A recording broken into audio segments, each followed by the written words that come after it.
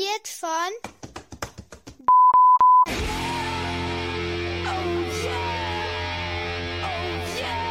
Einen wunderschönen guten Abend, guten Morgen, gute Nacht und guten Tag. Hier ist Bernd Jonis, der Eishockey-Podcast mit dem Quatschkopf Daniel Goldstein und einer diesmal aber wirklich sehr, sehr speziellen Spezialfolge und deshalb eine Inhaltswarnung direkt vorweg. Solltet ihr zu den sogenannten Eishockey-Extremisten gehören, also zu denjenigen Menschen, die neben Eishockey gar keine anderen Sportarten tolerieren können, zu denen, die sich nicht ein wenig rechts und links der Eisfläche interessieren, dann sind die kommenden Minuten für euch nicht so richtig geeignet. Aber wir sprechen trotzdem über Sportarten, bei denen man in die Knie gehen muss. Wenn ihr gerade also in der Sommerpause auch mal links und rechts auf den einen oder anderen Sportplatz, in die ein oder andere Sporthalle schaut, dann wird's spannend. In meiner Tätigkeit als freier Sportjournalist beschäftige ich mich seit, leider erst Ende Februar, aber immerhin recht intensiv mit den Special Olympics. Deren World Games für geistig und mehrfach behinderte Menschen finden ab dem Freitag der nächsten Woche, das ist der 17. Juni, nein, der 17. ist der Samstag und da findet die Eröffnungsveranstaltung statt, also ab dem 17. Juni und dann bis zum 25. Juni 2023 in Berlin statt. Und weil das so ein spannendes Feld ist, wollte ich euch darüber etwas mehr erzählen. Und da ich das eigentlich gar nicht kann, habe ich mir hier wirklich kompetente Verstärkung geholt.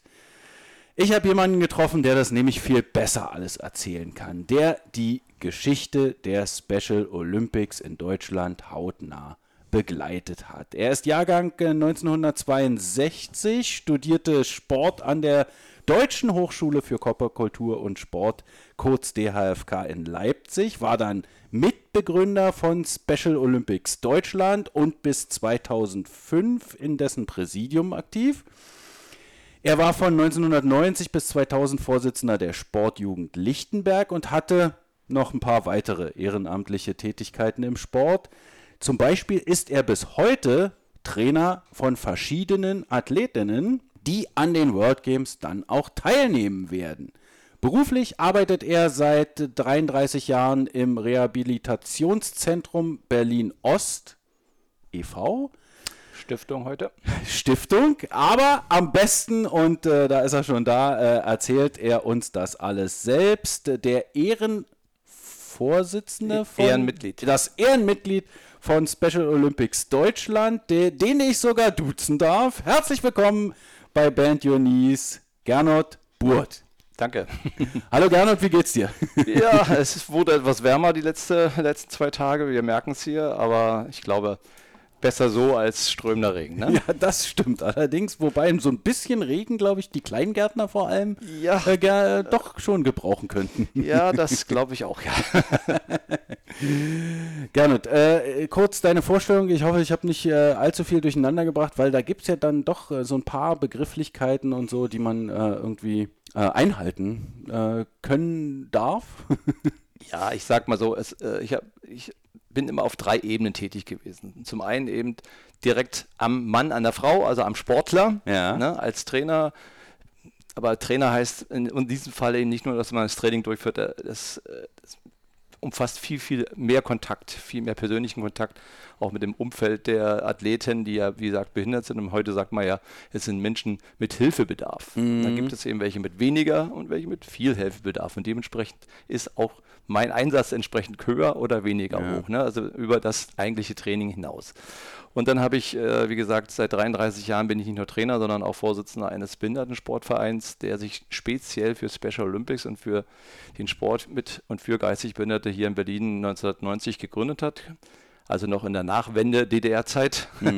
Und dann erfolgreich die Wiedervereinigung überlebt und seitdem eben als ordentlicher eingetragener gemeinnütziger Verein beim LSB angesiedelt, hier in Berlin tätig, aber eben auch über Berlin hinaus, vor allem eben wirklich im Sinne von Sport für mit geistig Behinderte und Mehrfachbehinderte, aber eben auch für Special Olympics, für die Idee und das Konzept.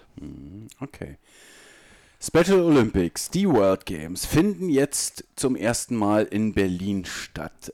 Jetzt mal so rein neutral gesehen, also wenn ich so ein bisschen in der Stadt rumgucke, man sieht schon die Plakatwerbung, man sieht eine S-Bahn durch die Stadt fahren und man hört, weiß ich nicht, zum Beispiel auf LSB-Veranstaltungen den regierenden Bürgermeister darüber sprechen, dass da ein Event stattfindet, aber ansonsten habe ich das Gefühl, dass die Berlinerinnen und Berliner noch gar nicht so richtig wissen, was auf sie zukommt. Geht's dir auch so?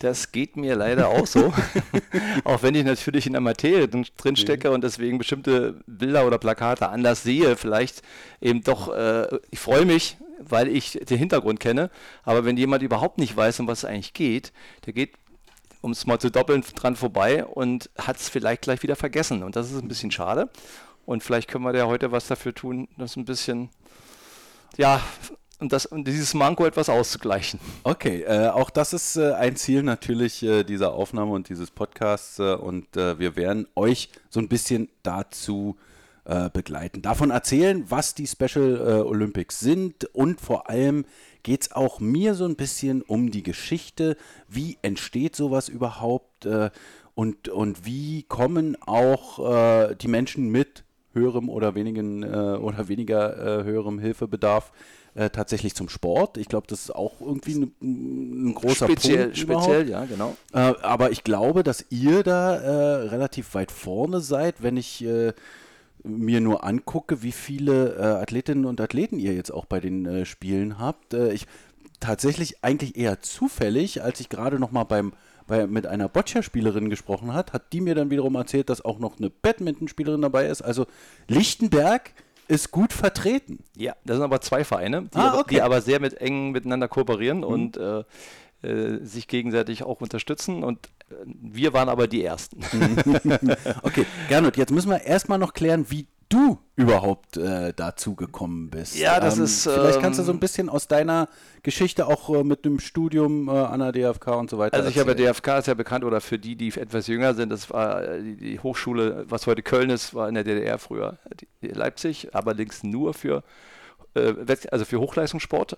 Ja. Und ist dort als Trainer dann sozusagen fertig geworden und ist in den in den Nachwuchsleistungssport dann dort eingesetzt worden. Einmal kurz zur Erklärung, es gibt durchaus auch den einen oder anderen Eishockeytrainer, der dort trainiert hat, für auf jeden Fall. Eishockey-Fans. Zum Beispiel hat Hartmut Nickel auch sehr oft von seinem Studium an der DAFK erzählt und was er da alles machen musste und hat da, glaube ich, sogar damals seine Frau kennengelernt. Bloß jetzt mal. Ich habe einen Freund hier, der uns unterstützt, ab und zu auch als Trainer, Michael Kraft. Der war mal Eiskunstläufer, ist aber dann zu den richtigen Eishockeyspielern gewechselt, also zu den richtigen Eisläufern und hat das auch dann studiert, also in Leipzig, da gab es aber nur ganz, ganz wenige Plätzchen dafür, weil der Bedarf ja damals nicht so hoch, waren ja nur 2 Mannschaften, bekanntlicherweise und hat dann auch in dem Bereich kurzzeitig als Trainer noch gearbeitet. Also es gibt Verbindungen, ne, auch bei uns und ich sage auch mal ganz offen, die meisten meiner Athleten sind alle Eisbären-Fans und das seit Jahren. Das ist ja auch schön, dass die dann auch zum Eishockey gehen. Okay, also du hast an der DFK studiert. Genau. Ich bin, wie es üblicher, konnte man sich nie aussuchen, wo man hingeht. Man wurde gelenkt nach dem Studium oder zum Ende des Studiums hin. Und ich wurde nach Berlin gelenkt, weil eigentlich alle hin wollten. Ich wollte es gar nicht.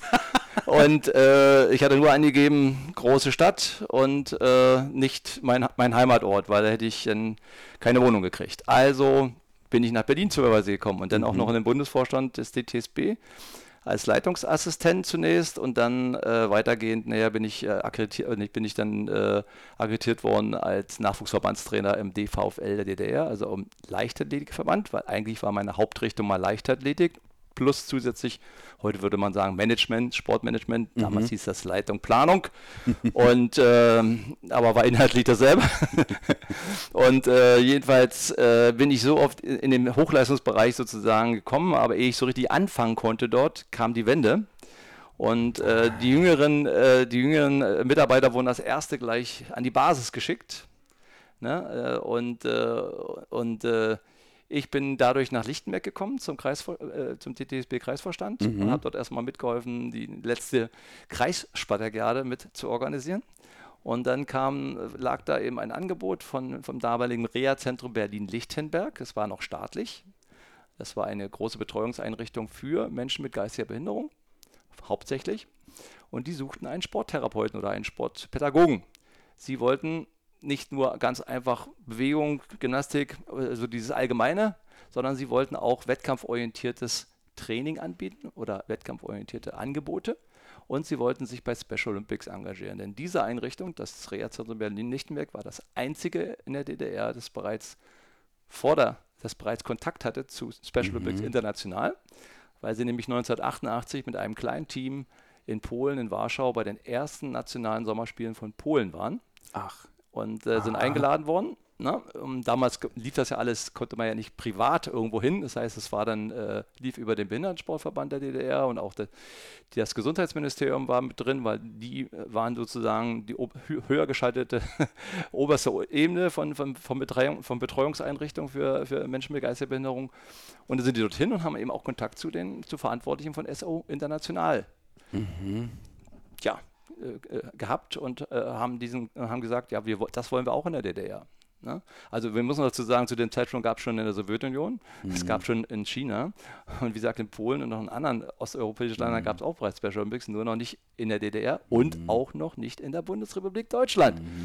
Die versuchten nämlich die sind nämlich bereits 1982 angesprochen worden, direkt von Special Olympics International. Und dort fühlte sich keiner zuständig, weder der Staat noch der Behindertensportverband. Und so ist das bei der Bundesvereinigung der Lebenshilfe dann gelandet, die sich des Themas angenommen haben und versucht haben, mit anderen Partnern zusammen so eine Organisation vielleicht ins Leben zu rufen. Aber es gab dort eben sehr viele Widerstände. Und so, als dann die Mauer fiel, hatten sie immer noch kein Special Olympics in Deutschland gegründet. Und eigentlich wollte damals, 88, dachte ja noch niemand an, dass mal 2 Jahre später, was dann passiert. Und da war eigentlich die Idee, Special Olympics DDR zu gründen. Und es wurde eben ein erstes Sportfest ins Auge gefasst, zu dem dann vielleicht auch jemand von SOI kommt. Und das fand dann vom 26. bis 28. September 1990 statt, genau eine Woche vor der Wiedervereinigung. Ja, also, aber sie sind trotzdem gekommen, auch wenn natürlich nicht klar war, dass es wird kein Special Olympics DDR geben. Deswegen wollten sie eigentlich kommen. Ne? Es war ja klar, eine Woche später. Aber sie haben uns trotzdem, das fand ich ganz toll, erstmal offiziell anerkannt als regionales Sportprogramm, Special Olympics Berlin. Also Special Olympics Berlin gibt es eigentlich länger als Special Olympics Deutschland. Ne? Und wir sind natürlich als ihre Partner, also neben der Bundesvereinigung Lebenshilfe und 2, 3 anderen noch, die sie da mittlerweile in Deutschland noch hatten, also in der alten Bundesrepublik hatten. Wir waren die einzigen aus den dann neuen Bundesländern. Und zu unserer Verwunderung, als ich, wie gesagt, es war ja nicht weit, 3, 4 S-Bahn-Stationen, und man war in West-Berlin damals, hieß es ja noch, gab es das auch nicht. Also außer Professor Gudrun Tepper, die an der Uni Sportwissenschaften, also auch Reha-Sportwissenschaften, mit der hatte ich Kontakt, die kannte das rein fachlich, aber es gab niemanden, der sich sonst mit dem Thema beschäftigt hat. Ja, und das war ziemlich unbekannt. Deswegen ist hier mal eine Sache, die von Ost nach West gegangen ist und nicht von West nach Ost. Wir haben, wie gesagt, wir sind als Partner auch aufgefordert worden, nach der Wiedervereinigung dann natürlich uns nun endlich diesen Prozess der Gründung einer eigenen deutschen Organisation Special Olympics voranzubringen. Man hat uns dann nach Frankfurt eingeflogen, das war mein erster Flug, 1991 war das, und das hat alles Special Olympics international bezahlt und organisiert. Dann wurden die Partner zusammen ins Sheraton Hotel eingeladen und dort saßen wir uns, haben uns angeguckt, kannten uns natürlich nicht, haben noch nie voneinander gehört, zumindest nicht Ost und West. Und dann wurde dort lange diskutiert. Und im Endeffekt kam raus, was wir nicht wussten, 1991 fanden Weltspiele statt in Minneapolis, USA. Und bis dato war es so, dass die Bundesvereinigung der Lebenshilfe immer Schnupperteams schicken konnte in den 80ern. Also das war 1983 und 1987. Aber keine offiziellen Teams, also kein offizielles SO Germany. Ne?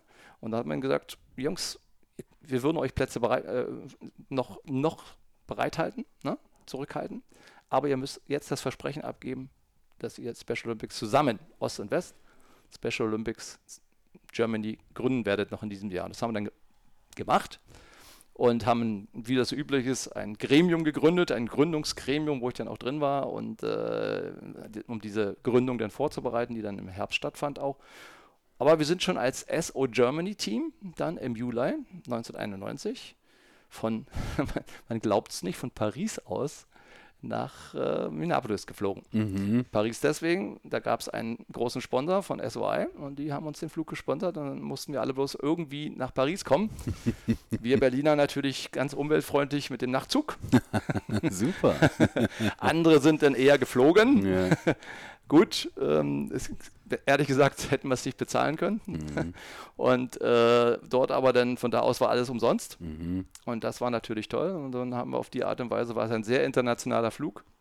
Da waren dann Franzosen drin, da waren aber auch viele neue, zum Beispiel die Balten waren schon drin, die sich ja relativ früh von der Sowjetunion getrennt hatten, schon 91, also noch vor dem Augustputsch in Moskau.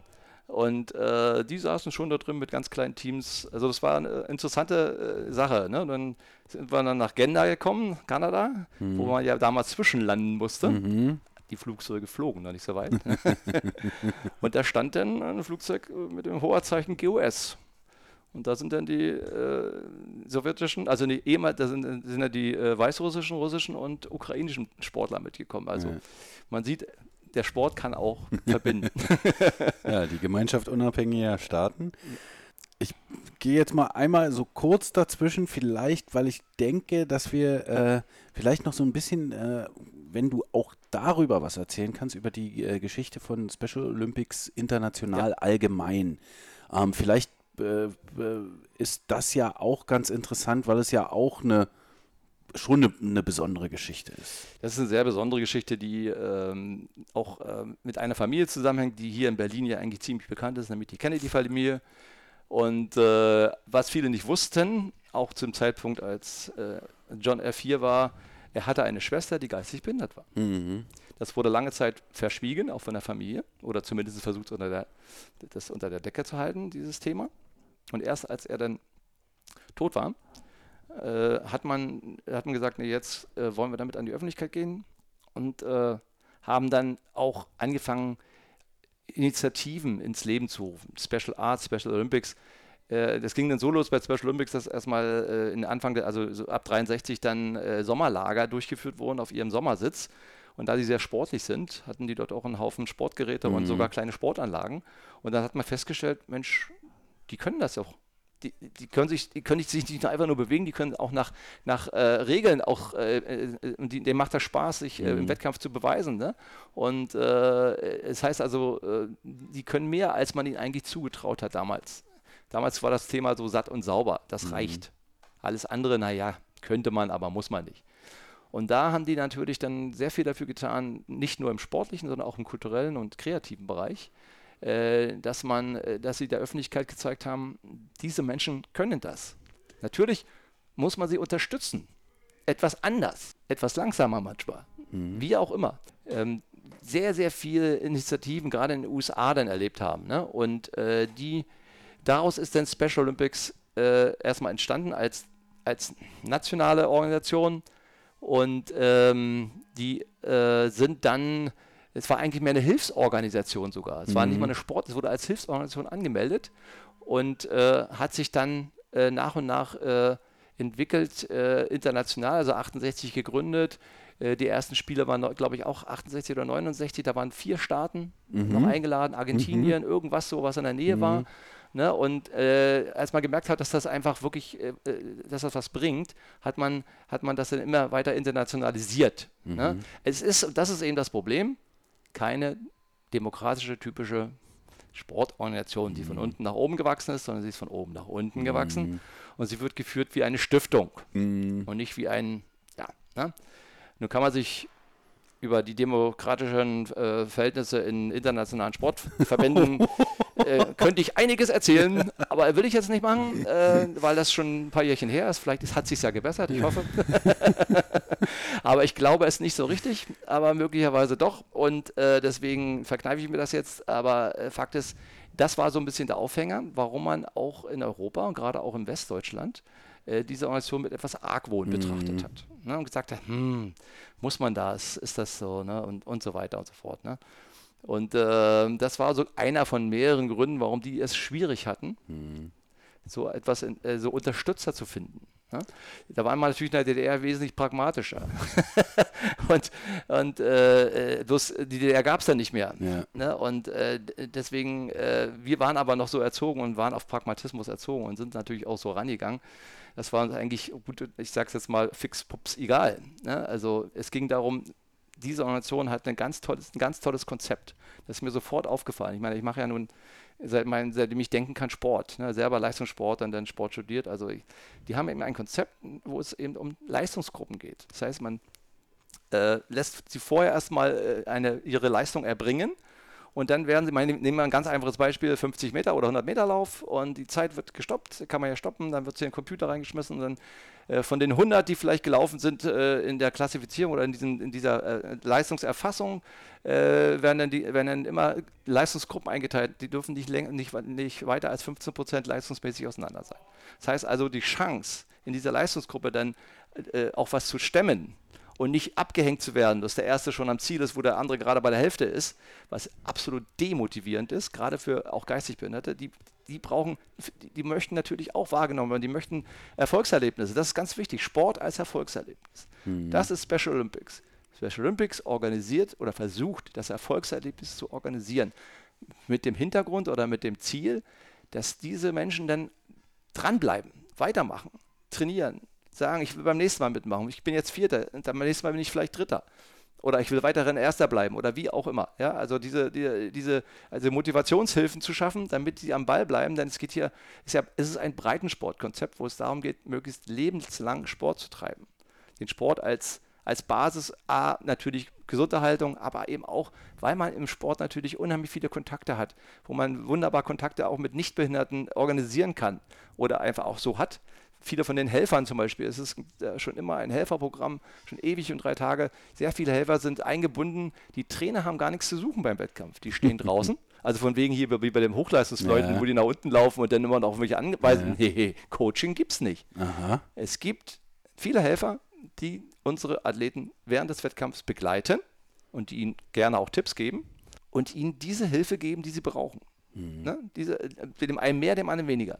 Ja? Und das ist das Konzept, dass man diese Leistungsgruppen hat, wo man eine Chance hat, eben auch aufgrund, egal ob ich nun die 100 Meter in 20 Sekunden oder vielleicht in 14 laufe. Man ist in einer Leistungsgruppe drin, wo man nur mit denen zusammen startet, die ähnlich schnell waren bei der Leistungserfassung. Jetzt nochmal kurz dieses Praktische. Das ist ja tatsächlich auch in jedem, in jedem Wettbewerbsplan, dann tatsächlich gibt es auch diesen einen Tag der Klassifizierung. Das heißt, das ist auch in allen, also jetzt sind 26 Sportarten, die in Berlin stattfinden. Ja. In jeder Sportart ist das so. Ne? Natürlich kann man nicht alles messen. Ja. Manches muss auch bewertet werden. Mhm. Ne? Und wie meinetwegen beim Turnen, ne? Oder andere Sportarten, wo man die Leistung jetzt nicht mit Metersekunden und so weiter messen kann.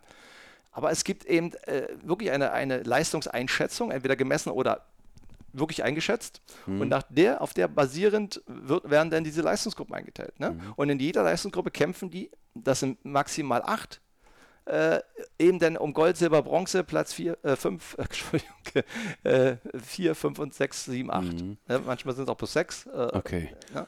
Und, also es gibt also viele Sieger, viele Platzierte. Ja. Das verwirrt natürlich im ersten Moment, aber das merken die gar nicht so. Also die sind so fasziniert von dass sie auch genannt werden. Jeder, der dort ist, jeder wird namentlich genannt und ist bei der Siegerehrung, egal ob er ganz hinten, ganz vorne oder wie auch immer. Und bei uns zum Beispiel das, was heute Olympia macht, nämlich, dass sie mit dem 3. Platz anfangen oder manchmal machen wir ja mittlerweile auch schon 6 Plätze. Früher, wer älter ist, weiß, es ging los, Platz 1, 2, 3, Schluss.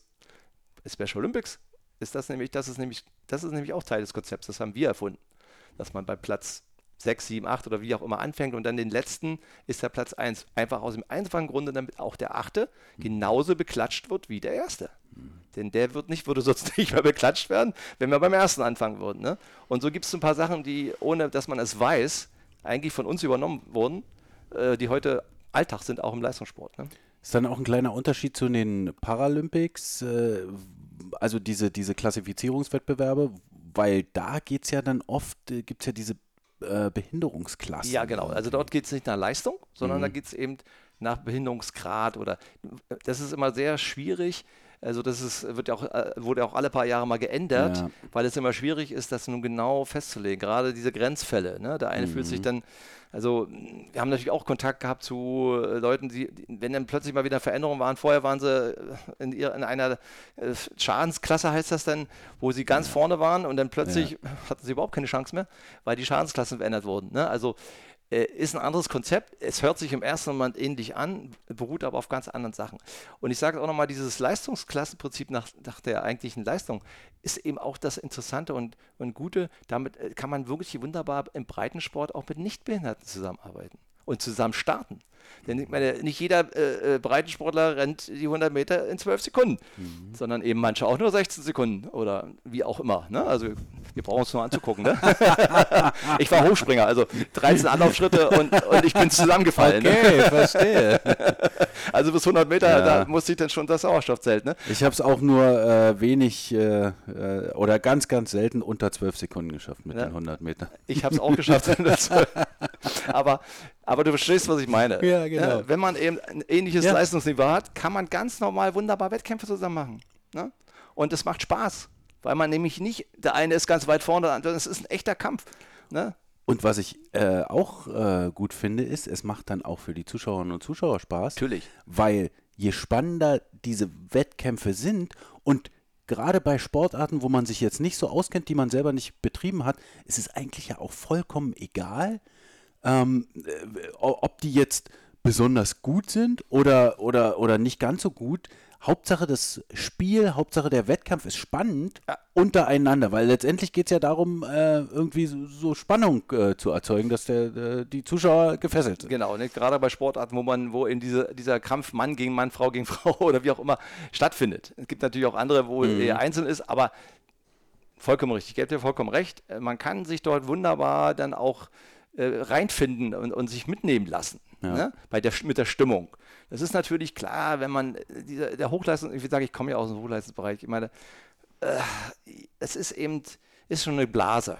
Eine Blase, darüber könnte man jetzt 3 Postcards machen. Ne? Will ich jetzt auch nicht. Ich habe sehr schöne, aber eben auch nicht so tolle. Gerade die Kommerzialisierung in den Ende 70er, Anfang 80er, als es dann losging, hat viel kaputt gemacht. Ne? Und deswegen sind die in so einer Blase, ne? Und haben wenig Kontakt eigentlich zum Rest. Ne? Das ist eben mehr wirklich eine große Theaterveranstaltung, wenn man es genau nimmt. Ne? Es ist eigentlich Unterhaltungsindustrie. Mehr Unterhaltungsindustrie als Sport im eigentlichen Sinne. Ja. Ne? Und, du nimmst mir die Worte aus dem Mund. Und hier ist eben Sport pur, Lebensfreude pur. Und es geht um das, was es beim Sport eigentlich gehen soll.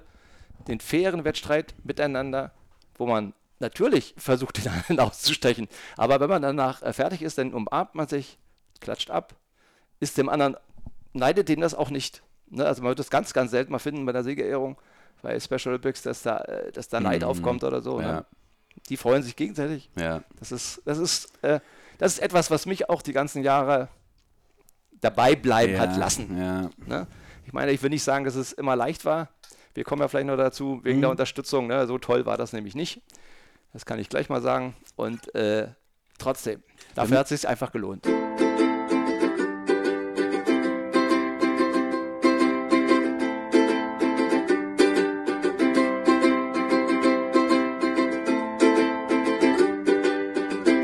Wenn wir trotzdem jetzt vielleicht nochmal, weil wir ja beim Praktischen so ein bisschen sind gerade, es gibt auch dieses System der Unified PartnerInnen. Das sind nicht hilfsbedürftige Menschen, also die dabei sind und zum Beispiel im Tischtennis-Doppel dann die Hilfebedürftigen unterstützen. Ja, unterstützen nicht. Die starten im Doppel ganz gemeinsam, normal. stimmt. Die treiben das ist gemeinsam. Eigentlich Inklusion. Das ist Inklusion, aber zu einer Zeitpunkt erfunden, als das Wort Inklusion noch nicht erfunden war. Ne, weil immer alle sich meinen, das Wort nun auf ihren Tischtuch ziehen zu können. Nein, das hat eben Special Olympics international schon in den 80er Jahren angefangen. Noch nicht von Anfang an. Ich kann auch nicht genau sagen, als wir das erste Mal dabei waren, hatten wir noch keine Unified-Mannschaften. Da waren wir froh, dass wir auch bis über den Teich gekommen sind. Ne? Und, aber das war bereits Programm, weil man gesagt hat, natürlich wollen wir Integration, damals hat man eher Integration gesagt, in die Gesellschaft. Das ist doch am besten, wenn nicht behinderte und behinderte Menschen zusammen trainieren und Wettkampf betreiben. Voraussetzung, um als Unified-Paar irgendwo oder als Unified-Mannschaft, es gibt ja auch Basketballmannschaften oder Fußballmannschaften, ne, das ist immer pari-pari, von der Anzahl her meistens, ne, und ist eben, dass die auch wirklich zusammen trainieren davor, ne, und auch Wettkämpfe bestreiten, Turniere bestreiten. Ne. Und dann kann man sich eben, es gibt ja dieses aufsteigende System, es geht eben los bei regionalen Spielen oder Landesspielen, nationalen Spielen, internationale Spiele, genauso wie bei anderen Sportarten oder bei anderen Verbänden auch. Und da muss man sich natürlich erstmal qualifizieren, aber dann kann man auch bis zu den Weltspielen kommen. Und das ist das Entscheidende, dass dort eben Behinderte, Nichtbehinderte, die das annähernd gleiche Leistungsniveau haben. Da geht es nicht darum, wir suchen keinen ehemaligen Olympiasieger, der da unserem haushoch überlegen ist, mit dem, da wollen wir gar nicht. Wir wollen einen Breitensportler haben, der da wirklich auch mit Emotionen dabei ist, ne, mit Überzeugung und das auch annimmt und nicht als Selbstbefriedigungsakt irgendwo nimmt, sondern wirklich sagt, das bringt mir was, diese Begegnung und dieses Training und diese Wettkämpfe zusammen, weil die eben so ungefiltert sind, was Emotionalität betrifft. Ne, die machen uns da eigentlich was vor, die wir ja immer mit Masken rumlaufen. Und, richtig, nee, absolut. Ja, und das ist eben das Schöne daran und deswegen hat das auch immer breiteren Raum gefunden und es ist wirklich auch angenommen worden und das ist etwas, was man der Gesellschaft wirklich mal zeigen kann, als positives Beispiel und wo wir uns total von allen anderen Verbänden im Sportbereich unterscheiden. Das ist ein totales Alleinstellungsmerkmal, ne? Auch gegenüber den Paralympics, die so ein bisschen versuchen, zu sehr den Profisport. Sie versuchen es halt über die Leistung sozusagen, die Integration hinzubekommen. Und da gibt es ja dann anscheinend auch sehr, sehr viele Leute, die sehr bemüht sind, Schranken da einzuführen. Nee, ihr kommt hier nicht rein. Ja, würde ich nicht so sagen. Ich komme ja aus dem Hochleistungssport. Ja. Ich sag mal so, die Menschen interessieren sich dafür, oder Begeisterung entsteht für den Besten über 100 Meter. Ja. Nicht über den, der, weil er eine Einschränkung hat, vielleicht der Beste bei den Gruppen von Menschen ist, der eine Einschränkung hat, sondern für den absolut Besten. Für den, das ist so, wo sich dann der Fokus drauf richtet und wo auch die Aufmerksamkeit bleibt. Und das kann man nicht verändern. Das sage ich immer, das ist vergeblich, also da bemüht ihr euch zu sehr in die falsche Richtung. Okay. Weil der absolute Hochleistungssport lebt davon, von dieser Einzigartigkeit. Ich bin der Beste der Welt. Es gibt keinen anderen, wenn ich jetzt oder Weltmeister oder Weltrekordler bin in dieser Disziplin. Dagegen, wenn ich bin Weltmeister bei den Paralympics und habe in der Schadensklasse sowieso, dann du verstehst, was ich meine. Diese Einschränkung. Ist eben, das ist etwas, was natürlich in der Öffentlichkeit sehr stark wahrgenommen wird und was eben auch so bleiben wird, denke ich. Ne? Vielleicht, weil du es gesagt hast, also jetzt praktisch sind wir jetzt eigentlich durch. Was ich noch gerne nochmal sagen würde und auch erwähnen würde, ist, wie viele Sportarten es gibt und vor allem auch, wie viele besondere Sportarten, die zum Beispiel nicht olympisch sind. Also ich glaube 26 Sportarten. Im Moment sind 26 Sportarten. Sind jetzt dabei. Ja. Von den Sportarten, die mir jetzt ins Auge stechen, die nicht olympische sind auf alle Fälle Boccia und Bowling, genau. weil ich die Athletinnen auch schon getroffen habe. Dann gibt es den Kraft-Dreikampf. Genau. Das ist, glaube ich, auch was Spezielles so ein bisschen. Ja. Du hast ja schon in unseren Kraftraum vorhin reingeguckt. Ja. Die ist sozusagen die Keimzelle vom Kraft-Dreikampf in Berlin und auch eigentlich in Deutschland. Wir waren die Ersten, die mit Kraft-Dreikampf angefangen haben. Aha. Was sind die? Kraft-Dreikampf ist ein bisschen, es gibt Kraft-Dreikampf auch im Normal, also ne, das ist eben Bankdrücken, das ist Tiefkniebeuge und das ist, die machen eigentlich, wir machen nur so ein halbes Reißen. Ja, okay. Also aus der hoch dann, ne? Und das ist ein bisschen abgewandelt und das wurde eben etwas angepasst an die Möglichkeiten von Menschen mit dieser Behinderung, die ja nicht so viel trainieren können. Ja. Weil das muss man eben auch mal sagen, es sind eben keine Profis, das sind alles Breitensportler, die ganz normal arbeiten gehen, 7 Stunden pro Tag, meistens in der Behindertenwerkstatt, von Montag bis Freitag und bei einigen auch mal am Wochenende. Also da ist kein Unterschied zu dem ganz normalen Menschen auf der Straße. Ne? Nicht eben, auch bei einem Paralympics arbeitet fast keiner mehr. Ne? Also nur noch ganz wenige oder ein bisschen. Ne? Aber die ganz, und deswegen können die auch nicht 5-mal in der Woche trainieren, sondern können eben halt nur 2-mal oder 3-mal und dann sind sie auch ausgelastet. Ne? Und deswegen hat man viele Sachen angepackt. Boccia ist eine Sportart, die man speziell für Menschen mit sehr hohem Hilfebedarf eingeführt hat. Weil das eine Sportart ist, natürlich auch, Leute können, die zum Beispiel auch mehrfach behindert sind, die kann man auch ausüben, wenn man selbst im E-Rollstuhl sitzt. Ne?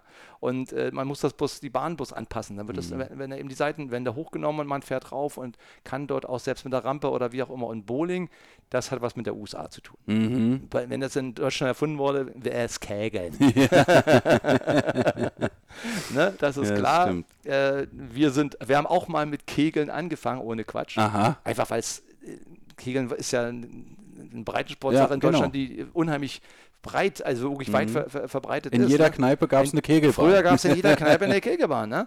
Und wir haben das eigentlich aus den USA mitgebracht, die Idee, weil wir gesehen haben, und dann kam natürlich auch der ran mit den Bowlingbahnen bei uns. Ne? Also ich meine, obwohl wir in Berlin schon eine Besonderheit darstellen mit der Bowlingbahndichte. Ne? Ja, die ist groß, das stimmt, das kann man auf alle Deswegen Fälle sind auch hier ganz tolle die Leistungssportlich das machen. Wir kennen auch einige, wir haben auch schon mal zusammen trainiert. Und da haben wir eben auch Mannschaften gebildet. Ne? Ja. Und das geht auch alles. Ne? Und deswegen, wir kennen die Szene so ein ganz kleines bisschen.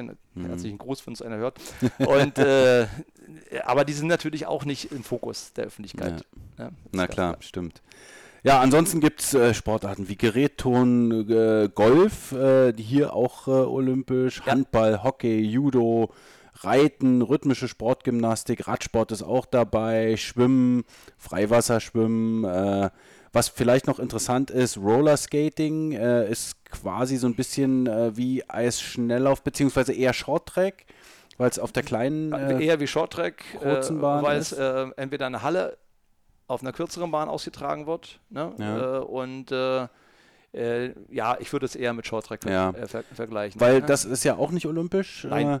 Da ist ja eher dann als Schnelllauf. Tischtennis, Volleyball gibt es noch, also wirklich relativ viel. Badminton, Basketball, Beachvolleyball, wirklich, also für eigentlich jedes Sportherz was dabei. Ja, es sind die Summer Games, aber kein Eishockey. Aber Winterspiele gibt es ja auch. Ja, da kann ich gleich sagen, wir haben leider also was heißt, es gibt eine abgewandelte Form des Eishockeys. Das heißt nicht Floor-Hockey. Ah, okay. Da wird man Stimmt, es gibt ja auch Floorball-Mannschaften, ganz richtig? Genau. Ne? Und das sind kleine Filzscheiben, die dann mit solchen langen Stöcken, man kann drauf ticken, man kann aber auch schlagen, aber meistens schiebt man die und man läuft natürlich auf Sohlen, ne, und fährt nicht, weil es einfach zu hohes Verletzungsrisiko wäre, das auf Eis zu machen.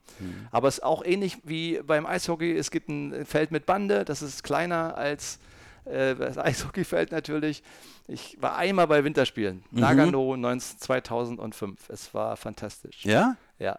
Ne? Aber tatsächlich, weil du jetzt sagst Nagano, das ist ja dann tatsächlich auch der Ort, wo Olympische Spiele auch stattgefunden haben. Wir sind auf dem Original-Olympischen, also zumindest bei einigen, also, ne, weil die, sag ich mal, Alpinstrecken und so, die damals genutzt wurden, die wären für unsere Leute nicht geeignet gewesen. Da hat man andere gesucht und auch beim Skilanglauf hat man wir waren in dem Stadion, aber wir sind nicht die Berge hochgekraxt. Okay, alles klar.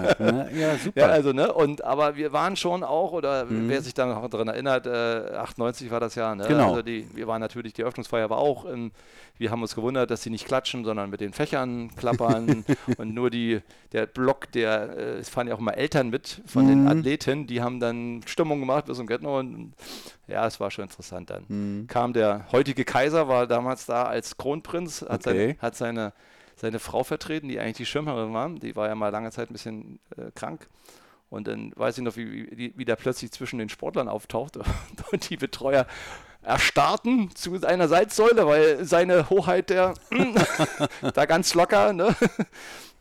Kam nicht ganz dicht bei uns vorbei, aber man konnte sehen, wie auch unseren Betreuern, die etwas Älteren, denn die konnten das nicht begreifen, dass der Frauenthron, der zukünftige Erbe das war ja schon der Erbe des Frauenthrons, da einfach bei den ganz normalen ganz normalen Sterblichen dann plötzlich auftaucht, aber ist ein ganz normaler Mensch, also er hat dann in Englisch da versucht, Kontakt zu knüpfen.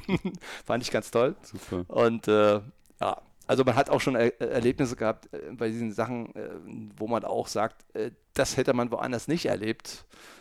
Wer erlebt schon mal Nelson Mandela? Ne? Ach. Der war in 2003 in Dublin, ne, bei den Weltspielen und wir saßen ganz vorne oder fast ganz vorne und da ist er eben auch mal zum Shake Hands runter und hat mal abgeklatscht und so. Ne? Also das sind so Momente, Wo wir bei Geschichten sind, wie war es denn so für eure Delegation in Minneapolis so spontan und auch vor allem für, ich sag jetzt mal, den ehemaligen DDR-Teil dann auf einmal da in Ja, das war schon etwas komisch. Minnesota zu stehen. Das war schon etwas komisch. Das Erste, was uns passiert ist, in Paris wollte keiner unser Englisch. Okay. Wir konnten ja so ein bisschen Touristenenglisch. Ja. Und dann hat uns irgendeiner später erzählt, du kannst das perfekteste Englisch sprechen. Die Franzosen wollen kein Englisch verstehen. Das wussten wir natürlich nicht. Und haben uns dann irgendwie vom Hauptbahnhof zum Flughafen Stimmt, so durchgekämpft. Ja gesagt mit dem Zug. Im Endeffekt sind wir dann mit Deutsch besser weitergekommen als mit Englisch. Gut, in Amerika selber muss ich ganz ehrlich sagen, wir waren ja nun ist das der mittlere Westen, Minneapolis, oder jedenfalls doch ziemlich weit in der Pampa. Ja, die leben da auch schon so ein bisschen anders.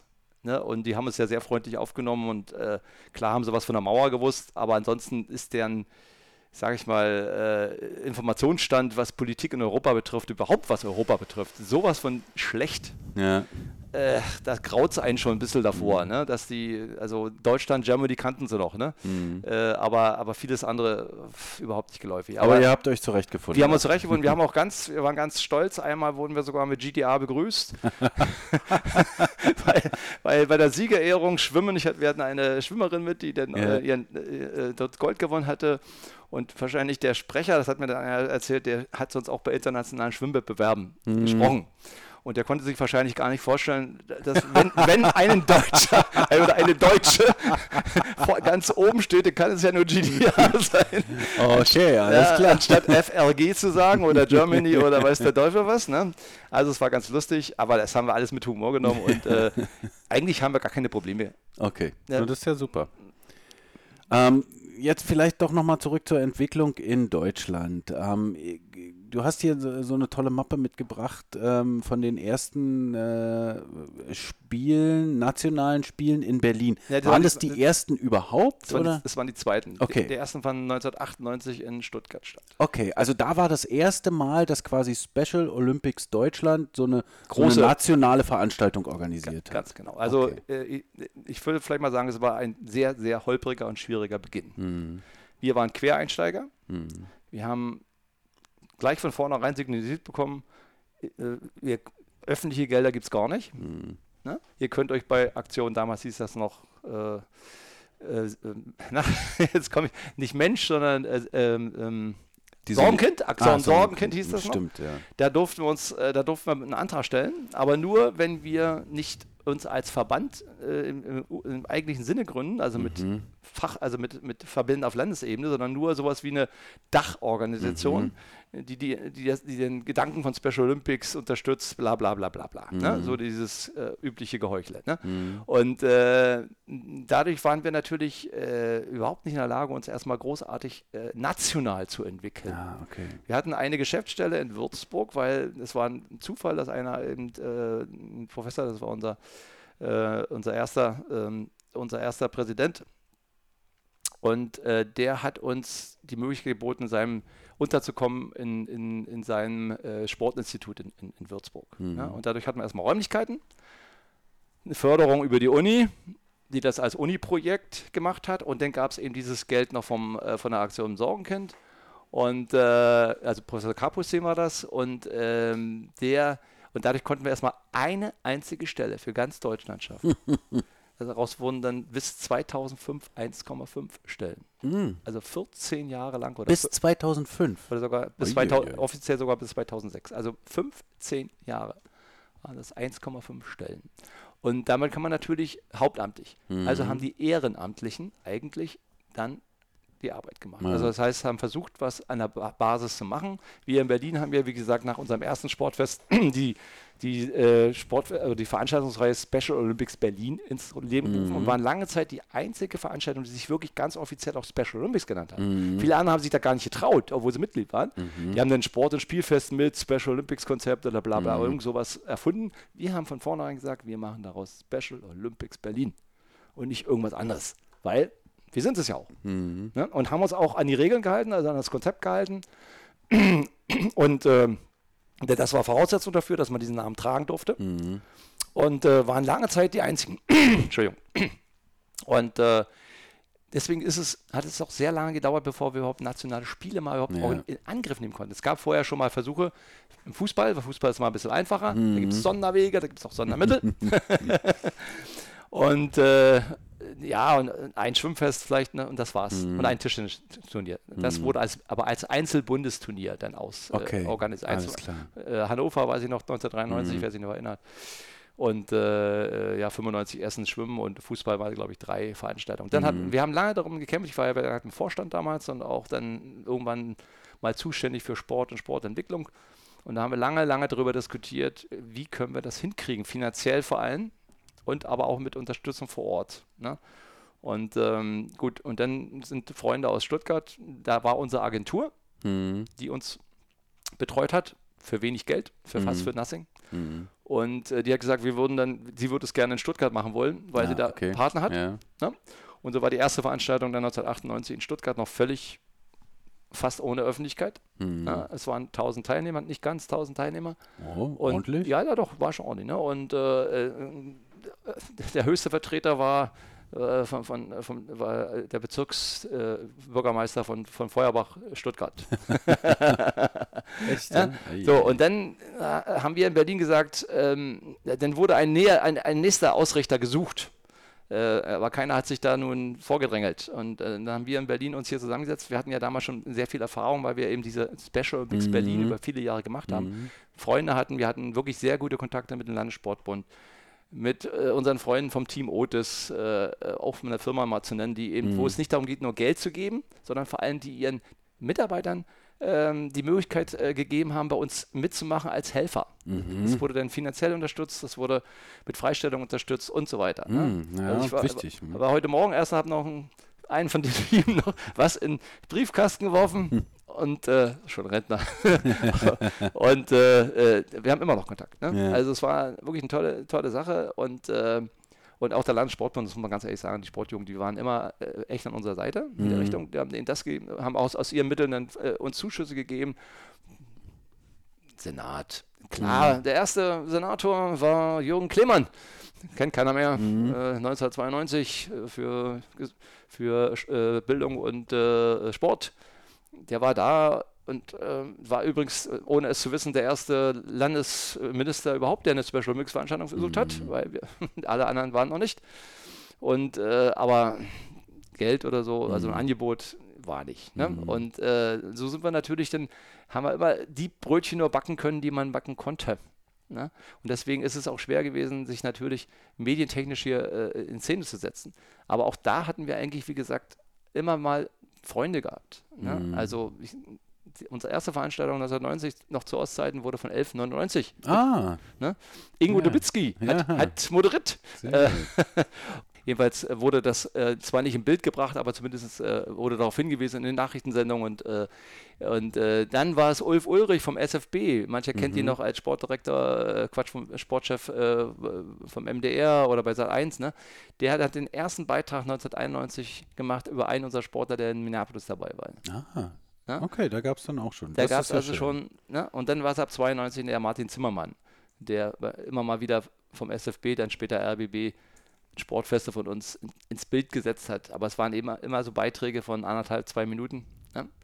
Die nicht unbedingt hängen geblieben sind. Ja, klar, das ist ja auch nicht nachhaltig, das stimmt, aber immerhin. Aber immerhin, etwas. nein, es war. Und das war, da sind wir auch immer noch sehr dankbar dafür. Ne? Und Eberhard Diepgen war der erste Ministerpräsident, auch wenn er bei uns regierender Bürgermeister heißt, der eben eine nationale Spiele besucht hat und dort auch bei der Eröffnungsfeier, obwohl er nicht Schirmherr war, aufgetreten ist und eine Rede gehalten hat. Ne? Also, aber diese Special Olympics Deutschland in Berlin, das war schon, eine eindrucksvolle Veranstaltung. Also, das war schon ein richtig großes Ding. Ja. Ne? Also wie gesagt, 2 Jahre nach Stuttgart. Da haben wir uns richtig ins Zeug gelegt. Und das muss man sagen, und da sage ich auch nochmal Danke an alle, die das damals gemacht haben. Auch danke an LSB, aber damals auch danke an die Senatssportverwaltung, die damals richtig noch aktiv war. Und auch die Senatsschulverwaltung. Ne? Also da haben wir wirklich ein ganz duftes Team gebildet und für damalige Verhältnisse was auf die Beine gestellt, wo alle echt Bauklötzer gestaunt haben. Also das war eine Veranstaltung, da waren dann schon über 2000 Teilnehmer und 3000 Besucher. An den Rahmenveranstaltungen wie Sportabzeichen für Behinderte und Nichtbehinderte, das erste Mal. Mitmachangebote, Eröffnungsfeier im Velodrom, Abschlussfeier war ein bisschen kleiner, ne? Und Fackellauf durch Berlin. Ne? Also wir haben schon damals eine Menge auf die Beine gestellt. Mit Geld, da würde man heute wahrscheinlich, würden alle sagen, ja, ne? Aber das war deswegen möglich, weil keiner von uns hauptamtlich war. Alle, die in dem Team, außer jetzt mal die begleitend vom Senat kamen oder so, waren eben ehrenamtlich. Und es waren auch nicht so viele. Und deswegen war das auch preiswert. Und für heutige Verhältnisse billig. Aber nicht billig vom Inhalt her, sondern wirklich nur, was die Kosten betrifft. Ne? Und da gab es auch Überraschungsgäste. Ne? Also da tauchte dann eben John Bon Jovi bei der Pressekonferenz auf. Weil John Bon Jovi war einen Tag vor der Eröffnungsfeier. John Bon Jovi ist ein guter Freund von Special Olympics, einer, der weltweit damals Special Olympics als Testimonien begleitet hat. Einer der Brüder also einer der Söhne von Eunice Schreiber-Kennedy, der Gründerin, ist der Manager von John Bon Jovi. Und dann habe ich auf dem Plakat gelesen, der kommt einen Tag vorher ins Olympiastadion. Haben wir nach Washington telegrafiert, ob man uns da... Und er kam. Wow. Er kam und brachte dann 20, 30 Journalisten mit. Und da musste man dann aus einem relativ kleinen Raum, den man vorher bereitgehalten hatte, plötzlich in den größten gehen im Roten Rathaus. Ja, das sind auch so eine Erlebnisse. Ich war leider nicht dabei, weil ich war auf dem Platz und habe die Sache organisiert, aber ich habe es mir erzählen lassen. Ja. Das war ganz lustig. Ne? Und dann, und da war eben, Joey Kelly war da und hat noch mit einer Behindertenband gespielt. Ayman hat gesungen umsonst. Und also da war eine Menge los. Ich bin sehr gespannt, was jetzt nächste Woche passiert. Also das war schon ein Stapfen nach oben, eine Stufe nach oben, die Maßstäbe gesetzt hat. Diese Veranstaltung hat echt Maßstäbe gesetzt. Ne? Und alle anderen haben versucht, und deswegen ist Special Olympics dann auch ein bisschen mehr gepusht worden dann auch. Ne? Und dann 22 Jahre später, vielleicht war zwischendurch nochmal Special Olympics Deutschland in 2006, Berlin. 2006 sind wir eingesprungen für Leipzig, aber gut, andere Geschichte. 22 Jahre später, dann im letzten Jahr, dann wieder Special Olympics Deutschland in Berlin. Hast du da irgendwie einen Unterschied feststellen können? Ist eine Entwicklung zu sehen, die dir auch Freude macht? Ja, natürlich. Ich meine, da war ich nicht mit dran beteiligt. Das waren ja auch die Pre-Games für die Weltspiele. Das heißt also, die haben davon partizipiert, von den Geldern, von den vielen Millionen. Das heißt, für uns viele Millionen, für Olympische Spiele gar nichts. Ne? Also ich glaube, die in Japan, die letzten haben fast 3 Milliarden gekostet. Ne? Also ist Peanuts dagegen. Ne? Aber für uns als Enthusiasten, die mal angefangen haben vor 30 Jahren, gar nicht unvorstellbare Summen. und unvorstellbar viele hauptamtliche Kräfte, die plötzlich eingestellt wurden und die ganze Sache machen konnten. Das war der Unterschied.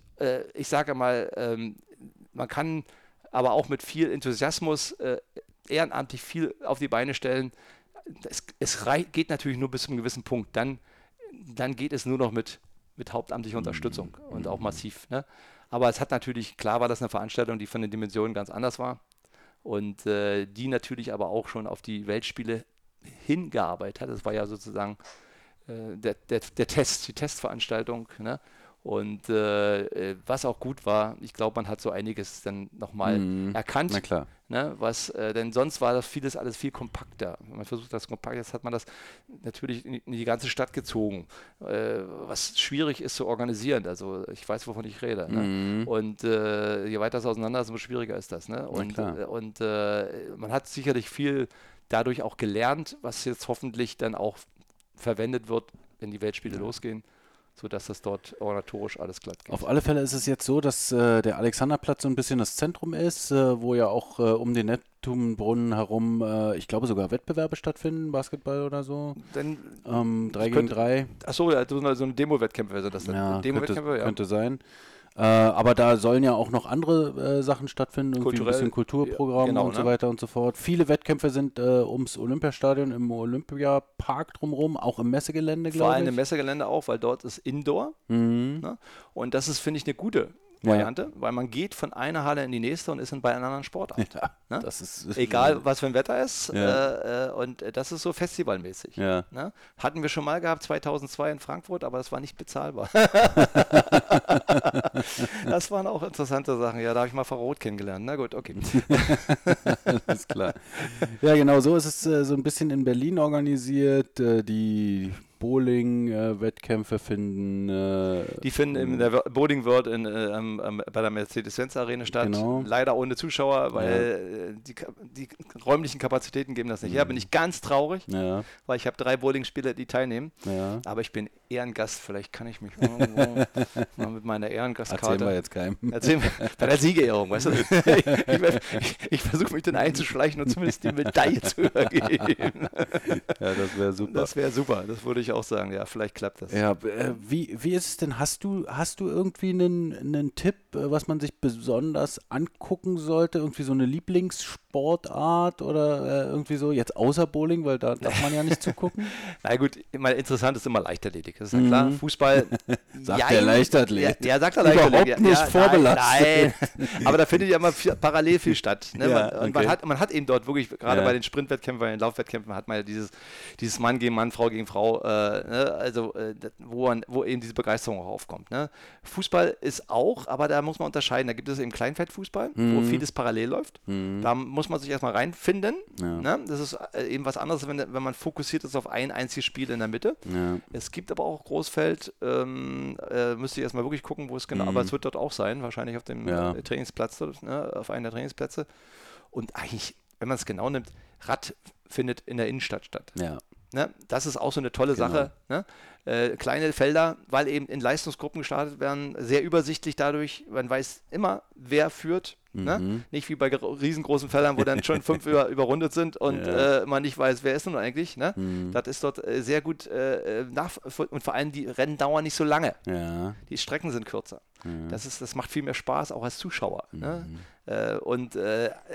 Eigentlich gibt es, wie gesagt, Messegelände ist einfach toll. Man kann von einer Sportart zur anderen gehen. Ob das Tischtennis ist, ob das rhythmische Sportgymnastik ist. Und da gibt es übrigens auch einen Bereich, der auch interessant ist, eben einen Mitmachbereich, das ist aber organisiert, also wo auch Kindergärten, Grundschulen hingehen und so weiter. Aber wo man einfach mal zugucken kann, wie Behinderte und Nichtbehinderte in dem Alter auch zusammen so an Geschicklichkeitsstationen so ein bisschen hantieren und eben etwas gemeinsam erleben, ne?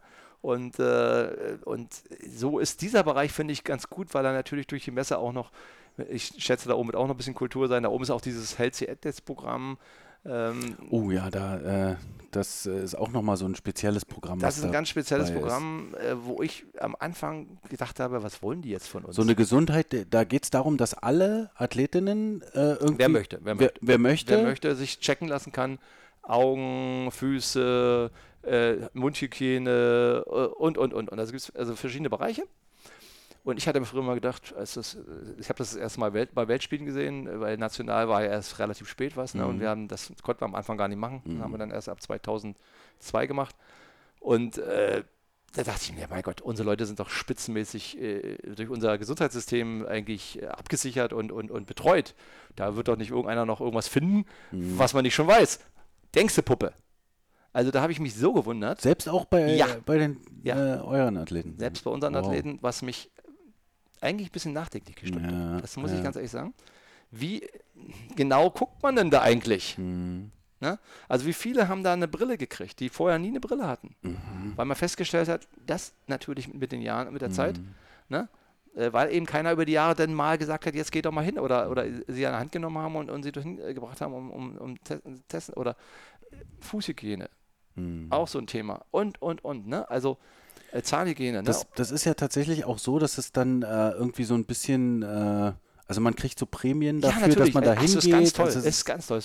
Es wird mit denen zusammen geübt. Da gibt es zum Beispiel beim Zahn, da gibt es so einen Tunnel, wo dann der Plaque sichtbar wird. Ne? Also wirklich, es ist auch pädagogisch unheimlich toll sozusagen vorbereitet und auch organisiert. Und vor allem, was vollkommen recht ist, es gibt danach eben eine Belohnung. Ne? Und das ist dann für viele dann auch zu sagen, na, eigentlich keiner gerne zum Arzt, ne? Wollen wir doch mal ehrlich sein. Ne? Und das ist dann so ein Mittel zum Zweck, sage ich immer. Ne? Also, aber da merkt man dann auch wieder, dass die ganze Organisation auf die Menschen, die daran teilnehmen, ausgerichtet ist und dass es halt nicht darum geht, dass irgendwer für irgendwen eine schöne irgendwie Unterhaltung darstellt. Ja, das ist richtig. Natürlich, wir müssen auch unterhalten, weil sonst, dafür sind da zum Beispiel die Eröffnungsfeiern da. Ja. Und solche Sachen. Da zieht man Publikum mit an. Ich weiß es nicht, ob welche Stars kommen oder ob also wir haben dort die dollsten Stars gesehen. Also ich weiß noch 2003 in Dublin, das spielte U2.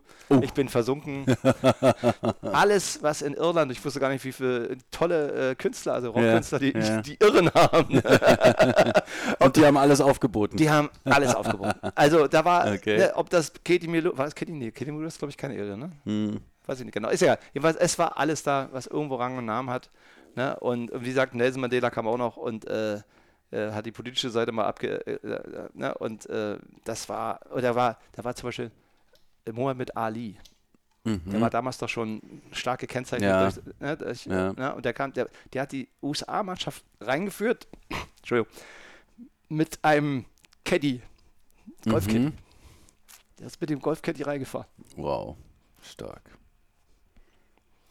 Der konnte nur noch so machen, ne? Ja. Konnte noch winken. Der war so mit Dopamin voll gepumpt, der seine Schüttellähmung sozusagen. Parkinson hatte. Ne? Und er hatte Parkinson. Ne? Und wer die Bilder von 96 gesehen hat, wieder. Ja, genau. Ne? Da war es ja schon. Da war er schon. Ne? Und das hat man dann ein bisschen bei ihm durch eben Medikamente. Aber das Problem ist eben, dass man dann wie so eine Maske, also wie so ein Roboter wirkt. Ne? Und der hat sich es nicht nehmen lassen, der hat sich rein. Und das war toll. Stark.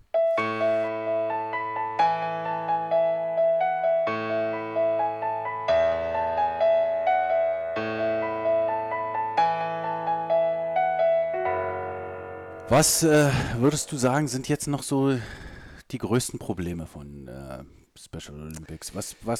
Wo?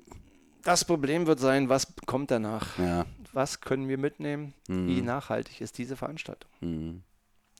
Ich meine, ich freue mich, dass es in Berlin ist. Da kann ich meinen Sportlern nicht nur die Möglichkeit geben, starten kann sowieso nicht jeder. Es ist eine Auswahlmannschaft. Ne? Aus knapp 5000 Leuten macht 300 noch was. Ja. Aber wir haben die Möglichkeit, dass sie als Helfer dabei sind.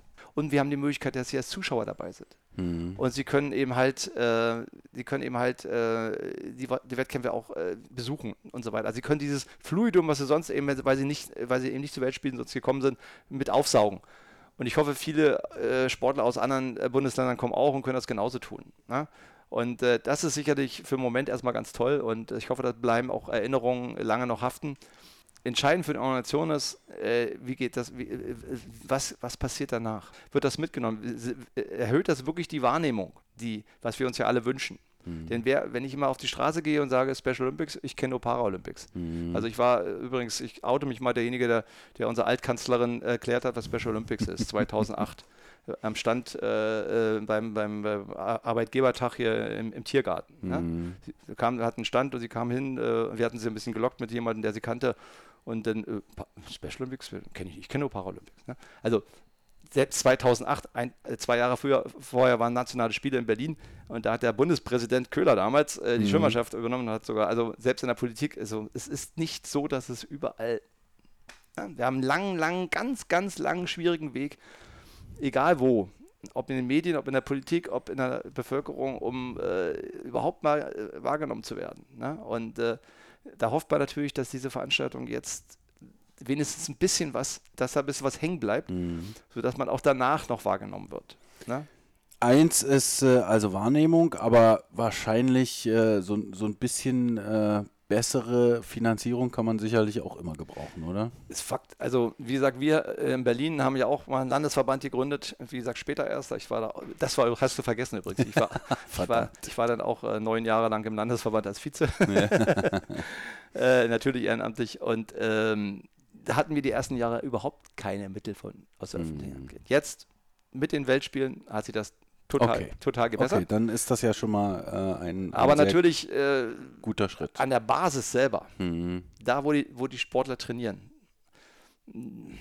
da müsste man mal wirklich nochmal sowas wie einen runden Tisch, was wir früher gehabt haben, machen, um mal mit den ganzen Bereichen, die dafür eigentlich so irgendwo an denen zu tun haben, zu reden, damit man eben auch Finanzierungsmöglichkeiten erschließt, weil es gibt keine einfachen Lösungen bei uns in Deutschland, was Finanzierung betrifft, weil sich das alles so überlappt. Ja. Der eine ist dafür zuständig, der andere ist dafür zuständig oder fühlt sich nicht zuständig oder und hier graupeln viele verschiedene Bereiche, Senatsverwaltung oder Ministerien übereinander.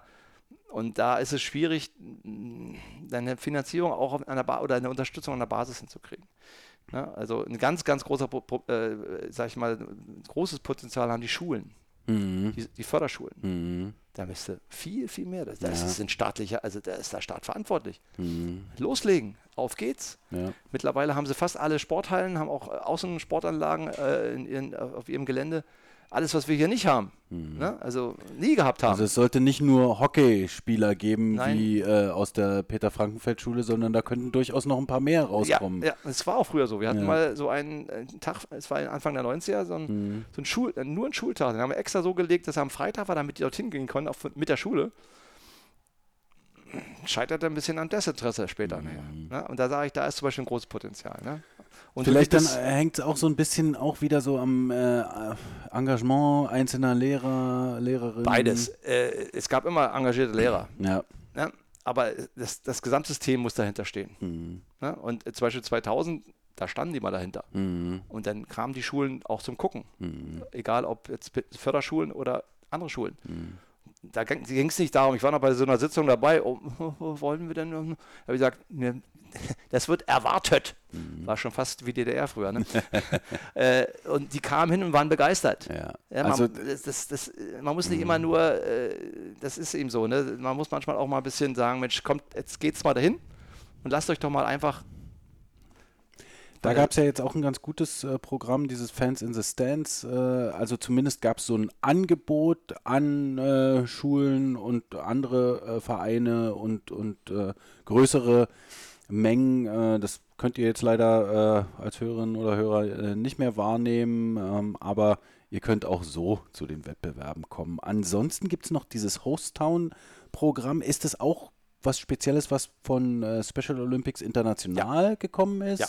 Also das ist auch bei jedem Special Olympics, also kurz erklärt, bei diesem Host-Town-Programm ist es so, dass jede Nationalmannschaft, bis auf die des Gastgebers, kommen wir auch früher. Okay, also bis auf die deutsche Nationalmannschaft jetzt bei den Special Olympics World Games in Berlin, wird empfangen an einem anderen Ort für ein paar Tage vor den Spielen, bevor die beginnen. Und die sind tatsächlich auch in ganz Deutschland verteilt. Genau. Also manche sind in Hamburg unterwegs, dann sind manche in Nordrhein-Westfalen oder in Baden-Württemberg. Meistens auch dort, wo Special Olympics Athletinnen irgendwie zu Hause sind. Oder Einrichtungen, die das eben machen und sich dafür engagieren und dementsprechend. Die sich dafür engagieren. Ich weiß gar nicht, wie viele Nationalmannschaften kommen. Aus 190 Ländern. 190 Länder, also 190 Nationalmannschaften werden dann aufgeteilt. Deshalb ist es auch so, dass in den Berliner Bezirken zum Beispiel einige unterwegs sind. Ich weiß, dass zum Beispiel Pakistan in Mitte unterwegs ist oder auch Israel in Tempelhof Schöneberg und in Spandau war es Nauru. Das habe ich noch gar nicht. In Marzahn die Marshall Islands oder so. Ja. Also verrückt, was verrückte da alles Sachen, unterwegs kommt. Ja. Wer auch alles nach Berlin kommt für diese Special Olympics. Ich weiß nicht, was habt ihr da auch so erlebt? Also wir haben da tolle Sachen erlebt. Ja. Das muss ich ganz ehrlich sagen. Also es war früher noch ein bisschen kleiner, also als wir bei den ersten Spielen 91 waren, aber auch da, es ging darum, natürlich Akklimatisierung, bisschen trainieren natürlich auch, aber vor allem auch Land, Leute, Kultur kennenlernen. Austausch. Ne? Also ich weiß noch, in Japan bei den Winterspielen, wir waren in so einem kleinen Nest, Minamimaki, kann ich heute auch runterbeten. Minamimaki, irgendwo weit oben in den Bergen. Ne? Was die da für uns, also wir sind überall rumgeschleppt worden. Ob das der Kindergarten war, wie auch immer. Also wir haben dort alles, was in so einem kleinen Ort, wo nicht viel los ist, erleben kann, haben wir aber auch erlebt. Okay. Bis hin, dass wir bei den Affen waren, an dieser heißen Quelle dort, da steht da auch so eine Kamera, die immer Bilder in die Welt schickt und so weiter. Also es war, sowas haben wir eben, deswegen hoffe ich, dass die Delegationen, die jetzt zu uns kommen, genauso tolle Sachen auch erleben. Und bin ich aber auch sicher. Und das ist wirklich etwas, ist ein Highlight. Ne? Es gibt immer so Highlights. Das Hostraumprogramm ist ein Highlight, die Eröffnungsfeier ist ein Highlight. Natürlich der eigene Sieger muss auch mal ein Highlight. Ja. Das ist ja klar. Ne? Aber das Hostraumprogramm gehört definitiv mit dazu. Ne? Also viele schwärmen heute noch, nach 20 Jahren, Dublin auch. Wir waren in Kilkenny, wer Biertrinker ist. Ach. In einem 5-Sterne-Hotel haben wir gepennt. Ich hatte die Schwimmer betreut und die hatten glücklicherweise sogar im Hotel noch ein Schwimmbad. Natürlich nicht. Keine 50 Meter Bahn. Nee, 25 Schwimmbad. Aber es war 22. Ist egal, es ging ums Training. Ne? Ja. Und auch was die da mit uns da angestellt haben, es war fantastisch. Das ist ja auch das, wo man tatsächlich auch die Profisportlerinnen bei den Olympischen Spielen immer fragt, und haben sie auch ein bisschen, nicht so richtig. Geht ja gar nicht, weil das ist ja der ganz gewaltige Unterschied. Ja. Die sind unter einer Sicherheitsblase. Ja. Für die Sicherheit wird bei Olympischen Spielen mittlerweile 1 Milliarde ausgegeben. Bis hin zu Flugabwehrraketen, die stationiert werden. Ne? Weil könnte ja vielleicht doch noch einer in den Luftraum eindringen. Und das ist natürlich bei Special Olympics überhaupt nicht so. Die wohnen in ganz normalen Hotels. Na klar gibt es da Ordner, die ein bisschen ein bisschen aufpassen, aber die wohnen nicht in einem abgeschirmten olympischen Dorf, wo Hochsicherheitstrakt ist und keiner rein und raus, und bei Corona auch keiner rauskam. Und das ist das Problem, was viele Hochleistungssportler, Olympioniken haben, dass sie eigentlich dann von Olympischen Spielen zurückkommen und nicht viel berichten können über das, was außerhalb ihrer Blase passiert ist. Ja? Und dafür haben sie dann ein deutsches Haus. Na gut, da können sie dann abends feiern gehen. Das machen wir zum Beispiel nicht. Na, wir treffen uns dann lieber doch mit unseren Kameraden aus den Virgin Islands oder wo auch immer man herkommt. Ne? Ich weiß noch, bei meinem ersten in Minneapolis haben wir auf dem Campus der Universität gewohnt. Wir waren ein ganz kleines Team, 30 Leute, also da waren noch viele, viele andere Teams. Es war sowas von herrlich. Also das war echt internationale Stimmung. Ne? Aber es war ja kein abgeschlossen, man konnte auch rausgehen in die Stadt. Niemand hat einen dort aufgehalten. Ne? Und was man früher noch durfte, habe mir sogar mal ein Auto gemietet. Das ist auch schon so ein Erlebnis. Automatik. Und dann bei der Tanke stehen und sehen, so wenig habe ich getankt. Ich dann mitgekriegt habe, dass sie ja an anderen Maßstäben messen. Ne? Also nicht Liter haben. Ja. Also es war schon, es waren eigentlich tolle Erlebnisse damals gewesen. Das ist auch schon ein bisschen weniger geworden. Aber ich hoffe, das ist mein Wunsch, dass alle, die herkommen, das Gleiche jetzt auch bei uns erleben und mit den gleichen tollen Erlebnissen wieder nach Hause fahren, die, wie man bei mir ja merkt, immer noch nach 30 Jahren im Köpfchen sind. Ne? Und, was man sagen muss, was man so das Gefühl bekommt, dass diese Organisation Special Olympics schon sehr viel gute Ideen auch umsetzt dann im Ganzen. Okay, Gernot, ich glaube, du guckst schon auf die Uhr, zu Recht. Nee, ich muss zum Training. Ja, naja, klar, deshalb. Aber es ist noch Zeit. Aber du siehst ja, leise summt immer irgendein Telefon. Nee. Also jetzt haben wir ja auch schon ziemlich lange gequatscht. Nein, aber es ist auch schön, mal darüber erzählen Ich glaube, wir haben auch sehr viele Aspekte jetzt schon zumindest mal angesprochen, auch wenn wir sie nicht bis zum Ende durchsprechen konnten oder können. Ich kann einfach sagen, habe ich was vergessen zu fragen? Ich meine, 30 Jahre kann man sicherlich noch mehr fragen. Das ist immer so, oder über 30 Jahre. Das ist für mich ist wichtig, sage ich mal, deswegen freue ich mich auch, dass du mich eingeladen hast, dass man einfach mal über diese Basics redet. Ja. Ne? In der Öffentlichkeit jetzt, ob nun da wird nur von hier und heute gesprochen, aber dass es hier und heute in der Vergangenheit hat, die dazu geführt, dass wir hier und heute hier stehen. Na klar. Ne? Das wird eben nicht erzählt und diese Geschichte ist aber wichtig, um das Ganze zu verstehen auch. Ne? Und dass es so wichtig ist, dass man dass es nicht einfach nur so eine Randnotiz ist, sondern dass man eigentlich von dieser Organisation auch vieles lernen kann. Ne? Und dass man deswegen auch sagt, wir nehmen sie mit offenen Armen überall auch wahr. Ne? Das ist ganz wichtig. Ne? Und das soll ja auch bleiben, wenn ich wie immer so schön sagt, der Trupp dann weiterzieht. Ja. Ne? Also, und das nächste Mal ist es dann in Perth, in Australien. Das steht schon fest, ja? Das steht schon fest, zumindest steht es im Internet. Also 2027 dann. 2027 in Perth. Dann in Perth, Australien. Wow. Das ist dann, glaube ich, auch nochmal ein Ziel für die Athletinnen. Nochmal ein sehr besonderes Ziel. Ich habe ja jetzt schon mit zweien gesprochen, die in Los Angeles waren. Die sagen ja auch, dass das ein tolles Erlebnis war. 2015 war es in Los Angeles, genau. 2019 in Abu Dhabi. Genau. Auch damit ihr mal seht oder hört, dass es doch schon weit rumreißt, der ganze Gedanke der Special Olympics. Man muss dazu sagen, ab 2003 fanden zum ersten Mal Spiele außerhalb Amerikas statt. Von 68 bis 2003 Sommerspiele. Winterspiele war einmal in Schladming 97, aber nur so als, da kommt nämlich Arni her und Arni war ja lange Zeit einer der Galionsfiguren von Special Olympics. Ne? Okay, Arnold Schwarzenegger. Ja, den habe ich schon mehrmals getroffen hier in Berlin. Wenn der eine Filmpremiere hat, dann hat er uns immer eingeladen. Ach, ne? Krass, also, stark. Ja, und jedenfalls das war lange Zeit gar nicht anders möglich, weil es ist doch ein ganz schöner Aufwand. Ne? Und die Länder haben sich dann da jemanden zu finden, der das dann auch finanziert. Aber seit 2003, Dublin, geht es jetzt international rum. Dann war es 2007 in Shanghai, das war sicherlich, das war dann schon wie Peking ein Jahr später. Wer immer glaubt, Peking war groß, hätte ein Jahr früher nach Shanghai. Die beiden Städte, die sind nämlich ein bisschen nicht im Konflikt, aber doch im Konkurrenzkampf. Und jeder wollte den anderen überbieten. Also was da aufgefahren wurde, das ist dann schon jenseits von Gut und Böse gewesen. Wow. Also auch medienmäßig. Also wer Pudong kennt, hier hinten die großen Wolkenkratzer, wo diese großen Werbeplakate, da sind größer als die in New York, ne? Da lief den ganzen Tag und ganze Nacht nur Special Olympics. Also das war schon extrem, ne? Und aber die anderen 2011 in Athen, da hat man ein bisschen Pech, weil da war gerade die ganze Sache mit dem Währungsfonds, internationalen Währungsfonds, ne? Und das hat mich sehr geärgert, dass dann unsere Medien zwar jeden Tag davor gewarnt haben, nach Athen zu gehen, ohne zu erwähnen, dass dort aber 200 geistig behinderte Sportler aus Deutschland sind, die mit dem Bundesadler auf der Brust durch die Stadt laufen.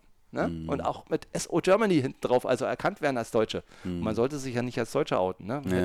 Also es war manchmal ganz toll, auch manchmal makaber. Auf jeden Fall immer abwechslungsreich. Ja, das glaube ich, dass da viel los war.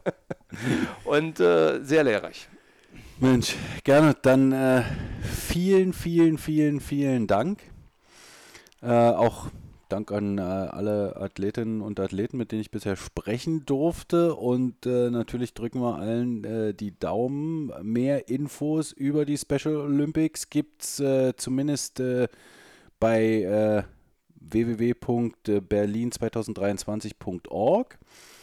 Dann natürlich in den kommenden Tagen in ganz, ganz vielen verschiedenen Medien. Also da fährt jetzt die Berichterstattung auch ein bisschen hoch, ob Radio, ob Fernsehen, ob Zeitung. Apropos Fernsehen, ARD, ZDF, RTL, Sky, Magenta Sport, die sind auch alle in einer Medienallianz, werden auch ganz viel berichten. Da gibt es Live-Berichterstattung von vielen Wettkämpfen. Da könnt ihr auch auf alle Fälle reinschalten. Und auch Magenta Sport zum Beispiel hat noch eine Doku im Vorfeld gedreht. Es läuft jetzt ein Kinofilm an. Also es wird nicht, ihr werdet einfach nicht dran vorbeikommen. Und jetzt habt ihr sozusagen den Auftakt, also die perfekte Erzählung. Ihr müsst euch gar nicht überhaupt jetzt auf Wikipedia bemühen, sondern von der Geschichte habt ihr jetzt erstmal so serviert bekommen und den Rest, da könnt ihr jetzt den Sport genießen. Kleine Schleichwerbung im Tagesspiegel, sowohl online als auch gedruckt, gibt es sicherlich auch noch den ein oder anderen Artikel. Wenn ihr Fragen habt zu Bend Your Knees, zum Eishockey oder aber auch zu den Special Olympics, dann meldet euch gerne bei mir unter dfg19@yahoo.de oder über Twitter @dfg193. Sagt weiter, dass es diesen Podcast gibt, abonniert ihn, aktiviert, was auch immer und schickt ihn einfach auch gerne weiter an Menschen, die daran interessiert sein können. Ich sage nochmal, danke Gernot. Bitte. War mir auch ein Vergnügen. Jetzt haben wir wirklich genug gequatscht. Beim nächsten Mal gibt es dann, denke ich mal, wieder ein bisschen Eishockey. Auch in der Sommerpause. Wir drücken die Daumen. Ich kenne viele, die schlafen in Eisbärenbettwäsche. Tudarabave Lehitraot. Schluss aus und vorbei.